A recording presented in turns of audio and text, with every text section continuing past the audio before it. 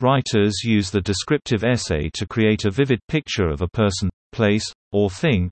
Unlike a narrative essay, which reveals meaning through a personal story, the purpose of a descriptive essay is to reveal the meaning of a subject through detailed, sensory observation.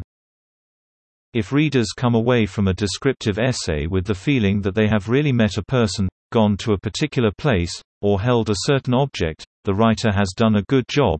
If readers also feel an emotional connection and deep appreciation for the subject's significance, the writer has done a great job. 1. Pre-writing for the descriptive essay. In the pre-writing phase of descriptive essay writing, students should take time to think about who or what they want to describe and why. Do they want to write about a person of significance in their lives, or an object or place that holds meaning? The topic doesn't have to be famous or unusual. The person could be a grandparent, the object, a favorite toy, and the place, a treehouse. 2. Drafting a descriptive essay.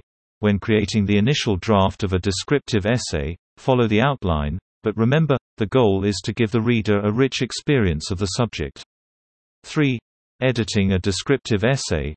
At this point in the writing process, writers proofread and correct errors in grammar and mechanics. It's also the time to improve style and clarity. Watch out for clichés and loading up on adjectives and adverbs. Having a friend read the essay helps writers see trouble spots and edit with a fresh perspective. 4. Publishing a descriptive essay. Sharing a descriptive essay with the rest of the class can be both exciting and a bit scary.